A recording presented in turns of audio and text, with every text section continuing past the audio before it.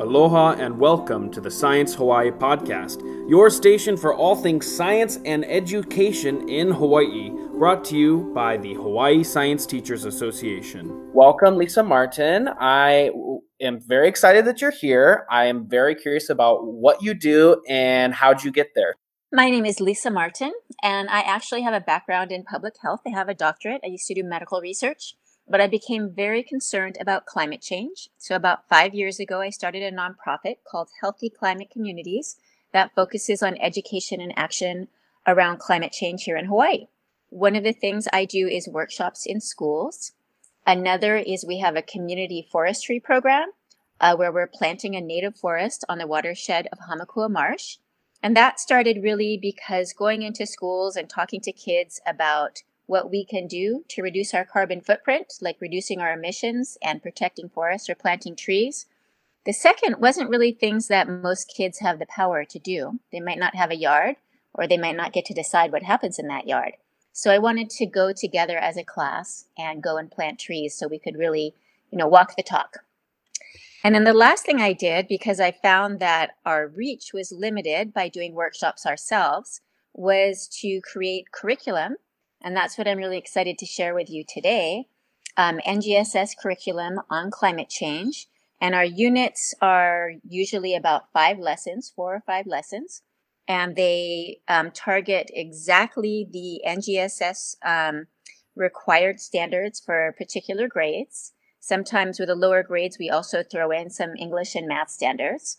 But they try to tell a story about climate change in the course of about 4 or 5 lessons and have a real focus on Hawaii, local examples, local stories, local images. And it's all available free online. And we would love for people to use it. Oh my gosh, that's like the keyword right there is free, and it makes me get all excited. Could you tell us more about those lessons to start off? So I'm assuming they're about climate, they're about students' actions and the actions of our community and how they impact our earth and our atmosphere. Am I on the right track? You are. So basically, we looked at where is there an overlap between ideas about climate change and what is absolutely required to be taught in the different grades. So for example, in 5th grade, Earth Systems is something that is taught in science now. And so we have a unit called Earth Systems in my Ahupua'a, and it has a Hawaii GIS map. So you can each teacher can look at that school's Ahupua'a, and it has real data, often local data from Hawaii, looks at local weather systems, native plants, and it's been used for a few years now. And we've made improvements based on teacher feedback, and it's a fun unit. All of the units kind of start with more general science, and the last lesson is an engineering design task that is focused on action. Either, for example, the unit I just described, it ends with designing a tree planting plan to capture a certain amount of carbon. And we throw in some math and we throw in some English essays. I love that. I love that you're not only thinking about the science standards, but you're showing how they're connected and integrated with math and language standards as well. That's so important from especially a point of view of educating the whole child and providing opportunities for them. There's so much overlap between climate change and the standards, even things like social science and history, all of those are integrated in climate change as well. Absolutely. So, for example, the middle school unit, which would be 6th grade for integrated schools, which is most of them, or 8th grade for disciplinary, that unit is focused squarely on climate change because that's the one time that there's actually an NGSS standard that basically asks teachers to teach about global warming. So that unit, we bring in math. There's an entire lesson on graphing. We have a lab, a writing assignment, evidence-based writing, where they write a letter to a politician. And it ends again with an engineering design task. And that particular one is focused on trying to reduce the carbon footprint of their school. And where this was piloted, boy, they tried to make some changes in their school. And the kids had a great time. They felt really empowered and important, changing things in small ways at their school. So that was pretty exciting for them and for the teacher. So you mentioned that some of these students are actually making change in their community, in their own lives, also at their schools. Can you give us a couple examples of what students have done to inspire change at their school or their community? One school, they promoted carpooling within their school. They also created a little a system for people to communicate and set up carpools. They had forkless Fridays, something like that, where they tried to reduce plastic use at school. Meatless Mondays. I don't know. They had all these different things going on to try to reduce their carbon footprint from what they're eating, what they're consuming. Some of the kids got really excited and they wanted to look at things that are environmentally important, but not really super important when it comes to reducing our carbon footprint. And the teacher pretty much just let them go with it. She said, whatever they're excited about is fine. So yeah, they got into all kinds of things. Yeah, and I love that the teachers allowed their students to kind of follow their passion and interest too. Because as a teacher, I know that that's one of the big ways we can motivate our students is allow them to have choices. Yeah, and they didn't. So, for example, one student designed a wind-powered car, which may not be a particularly, not something he could execute himself, but he was excited about it, and so that's what he did. And he made a little model. Yeah, even if it like doesn't work, right? We're still learning those creative scientific skills of engineering and problem solving, figuring things out and tinkering. Like that's I'm glad that he made a model too. And modeling, look, boom, there's another one. Oh yeah. So we run so many different NGSS standards through these units, and I do have a science background, and I really like the NGSS standards. I find the cross-cutting concepts and the skills to actually be things that scientists use, in research. And so it wasn't difficult at all to include those. Now, the high school ones, we have two high school units. One is biology and one is chemistry. There is a standard about teaching climate change in high school, but here in Hawaii, that NGSS standard falls under environmental science. And I know that most kids don't take environmental science. So I really wanted not to miss this opportunity for kids to learn about climate change since it's something that will impact them. So biology, there's a lot of experiments in that class, as you would expect, but we cover photosynthesis, the carbon cycle, ecosystem instability, and the engineering design task looks at using real local data, kind of a larger area of the island, looking at energy use and land use. Kids do a group project. They can choose, what to focus on.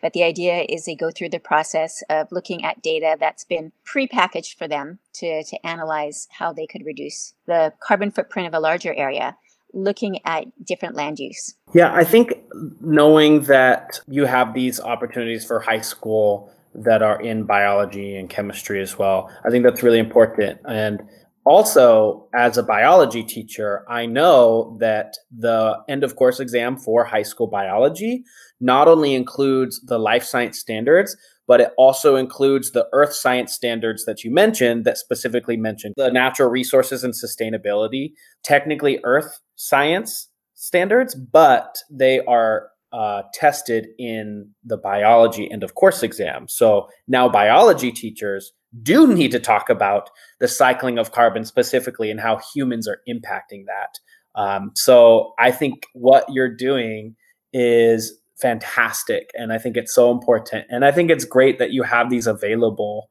for anyone to access as well.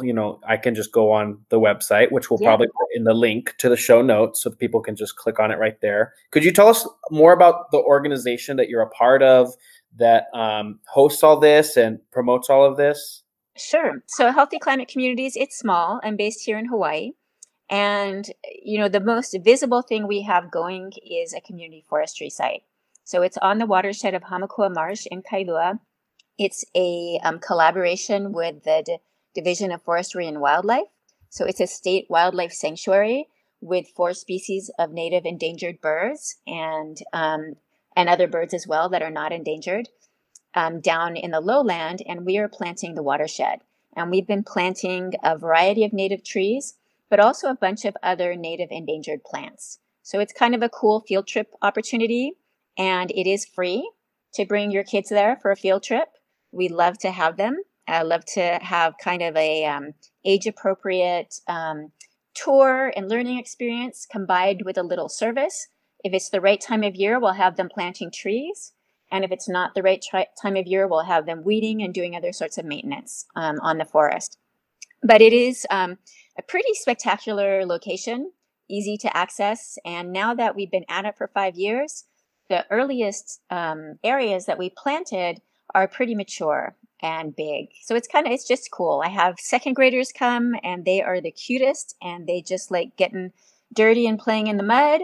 And then you have, I actually have college students, botany students coming as well. So there's something for everyone there. The education stuff I think is also super important. When I went into schools to do workshops, it was often the teachers or teachers' aides or librarians, the adults in the room that would tell me afterwards, wow, I never really understood that. Because as adults, they didn't learn about climate change. They just pieced together bits and pieces from news articles and headlines. And particularly if they didn't have a strong science background, they didn't have kind of a way to put it all together in a framework and understand. And I find that a lot with adults who are really environmentally conscious.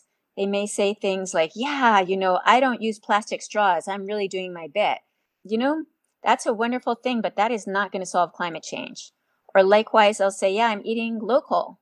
And that is also a wonderful thing, but that's not going to solve climate change either. So you just really want people to understand what it is that will help solve this problem and what doesn't. It makes a lot of sense too, because, a lot of those parents were probably educated at least 10, 20 years ago.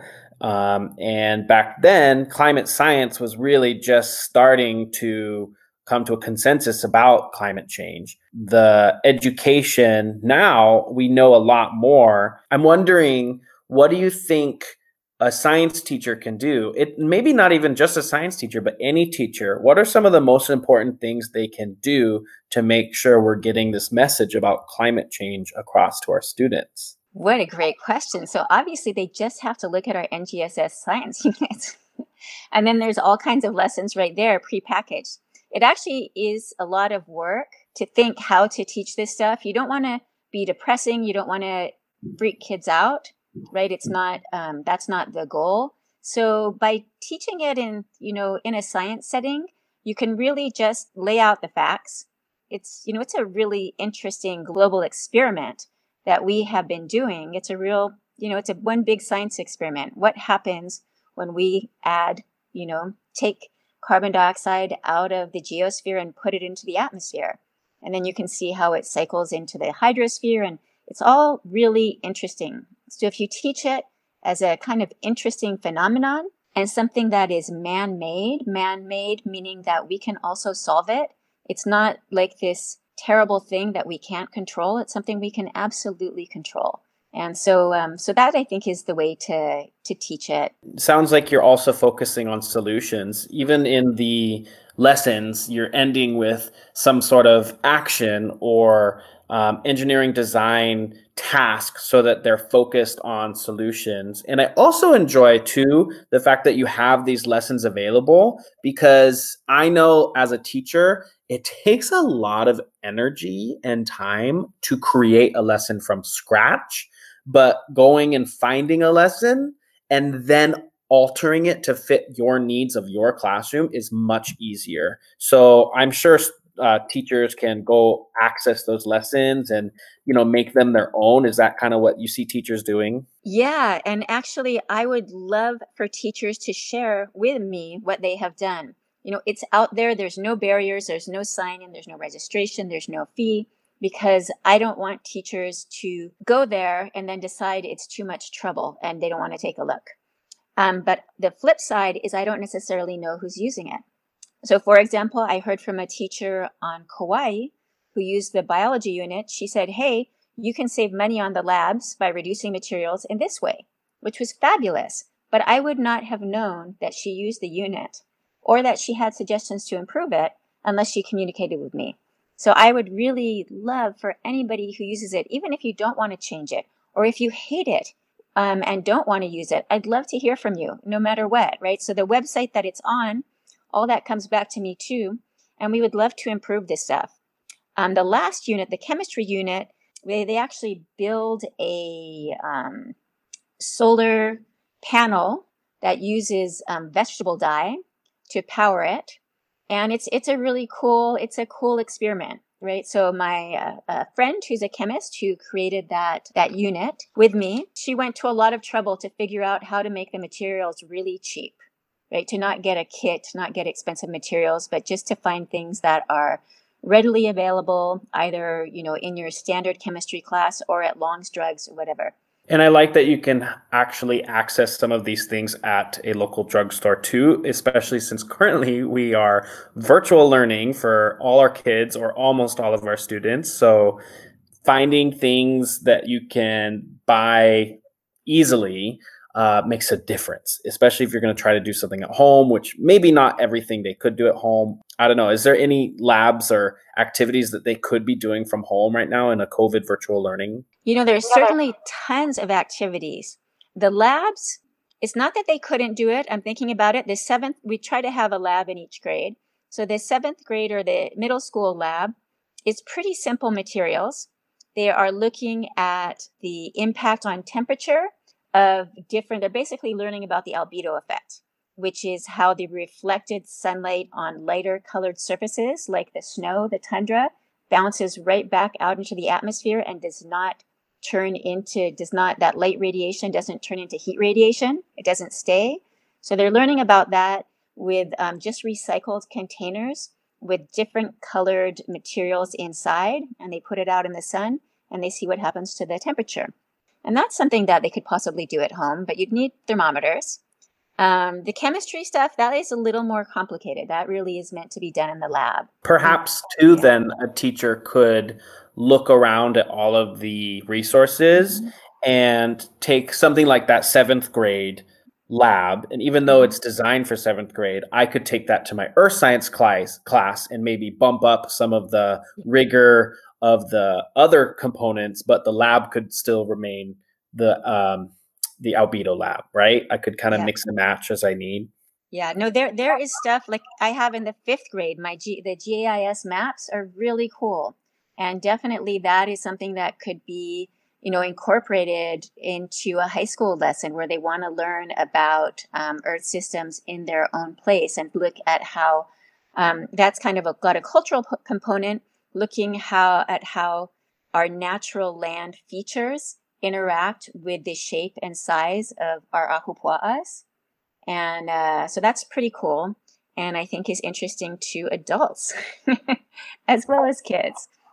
Oh, yeah. I get so wrapped up in looking at maps and mapping. Like Google Earth, when that came out, I was up all night just looking at Google Earth because I just get so excited about it. What is your favorite part of your job? My favorite part of my job, it's really watching kids get excited. And that it doesn't happen in only one setting, but the kids are I don't know at what point we get jaded or stop caring, but it is definitely later in life because these kids are always excited and they want to solve problems. They are 100% in. If we go to school and we teach a workshop and we say, hey, you know what? So we got to grow our forest to help solve this problem. Do you guys want to come help? And you get the kids, 100%. They are ready and they're asking you, wait, when can we come? When can we come? And that's what I love. I love seeing kids that are excited about solving problems. That's awesome. That's beautiful. Me too. You can see how passionate these students are when they're presented with opportunities and with experiences and with information. I have a fun game. This is called the Rapid Fire Round, and I'm going to ask you questions that are totally unrelated to what we've been talking about. Are you ready? I'm ready. Okay, name one amazing place you've traveled to. Kenya. I was not expecting Kenya, but I love it. If you were an animal, what animal would you be? A giraffe. Oh, I like this. What is your least favorite food? Guess Brussels sprouts. Oh, I like Brussels A sprouts. lot of people do, and they talk about it's how you cook them with the garlic and this and that. I'm like, well, if you were going to use garlic, use it for something that starts out delicious. That's true. Yeah. Have you ever been skydiving? But when I was 19, I went tandem skydiving multiple times. I have goosebumps right now just thinking about it because I've never been, but just that terrifies me. No, I wasn't terrified when I did it. I was terrified when my son did it. When he turned 18, he wanted to do Oh, it for his birthday, and that terrified me. what is your worst experience in a class? I was doing a workshop, a talk for physicians in Vietnam. We did training on HIV care there. So people were translating, right? We had, English, Vietnamese going back and forth. And up there at the end of my talk, they were suddenly the audience, which was a lot of people. It was like a couple hundred doctors. They were cheering and applauding. And I was like, oh my goodness, what is that? And my translator said, oh, the guy said that at tonight's post, symposium event, you are going to be singing karaoke. And I have a terrible singing voice. I am awful. And that night, to show goodwill and international, collaboration, I did sing. And I don't think they will let me in the country again. It was that awful. That is too funny. And then the last question for our rapid fire round is, what are you proud of? I am proud of all the trees we're growing. Yeah, this is something I've never done before. I'm not into farming. I've never done my own yard work. And just as part of this project, we started planting trees. I had no idea what I was doing. And now we have this beautiful growing forest, and I'm pretty proud of that. I think it's amazing too. You said some of them are mature now, and to see the growth from planting as a sapling to a full tree now. How many years has it been planting over at the Hamakua Marsh? We're 5 years plus now. And it is, Yeah. some schools even grow as a science experiment, I'll get them seeds and they will germinate the seeds as part of learning the scientific method and grow us some seedlings that then they'll come and plant on their field trip. Oh, that's so sweet. And It's very something sweet. so small, it's a grounding experience and it's a lesson. I have one last question, and you can then add anything if you want. But my last question is, what is the future of our climate here in Hawaii like? And not just, the science behind it, but are you hopeful? Are you worried? Do you have specific concerns? Well, I am terrified. Otherwise, I wouldn't have, focused on this issue for the last several years. Actually, compared to a lot of places, Hawaii has it pretty good. This is something you learn about in the seventh grade unit, but basically the extreme fluctuations in temperature that you already see on many parts of the mainland are moderated by the fact that we are an island and the ocean is a real moderating force on temperatures everywhere. We're also lucky in that we are a volcanic island as opposed to a coral atoll type island. So we may lose some coastline, but we have a lot of area to retreat to. So we will not lose Hawaii. Hawaii is not going to go underwater and disappear, which is happening already to some island nations, which is tragic. But our trade winds are changing, our rainfall patterns are changing because they are driven by the trade winds, which is something the fifth grade unit looks into. And we will have, sea level rise that will impact our coastal infrastructure. And it's just getting hotter. And that's kind of unpleasant. So now schools really need to be air conditioned. I'm in my 50s. No schools that I knew were air conditioned when I was a kid. And that was okay. It wasn't a big deal. So I think it's getting too hot to learn, too hot to play outside. So I really think that planting trees is a big deal. It's not just, planting trees along our streets and in our neighborhoods and on our school campuses is really important so that we can kind of keep that outdoor healthy lifestyle that we love here.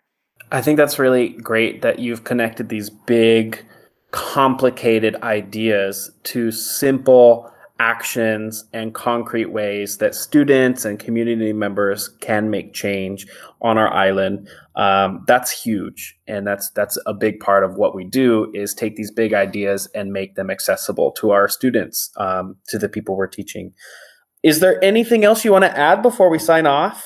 Please check out the units. Or if you're on Oahu, bring your kids for a field trip. We also do workshops. I actually just took a new job as a state representative. So I'm going to go a little bit quiet for the next few months. But come May, I'm going to resurface, and I do have staff. So, there will be other people working on these projects. So we would love to hear from you. That's awesome. Congratulations, by the way, on being a state representative. I know that your voice is going to be very important. Thank you so much for joining us. It was great talking to you. I really appreciate all of your wisdom and knowledge and all of the opportunities that you're sharing with us today. Okay, well, I appreciate it. And again, please reach out. I'd love to hear from science teachers that love our units, hate our units, but at least take a look. All right. Thank you so much. Aloha.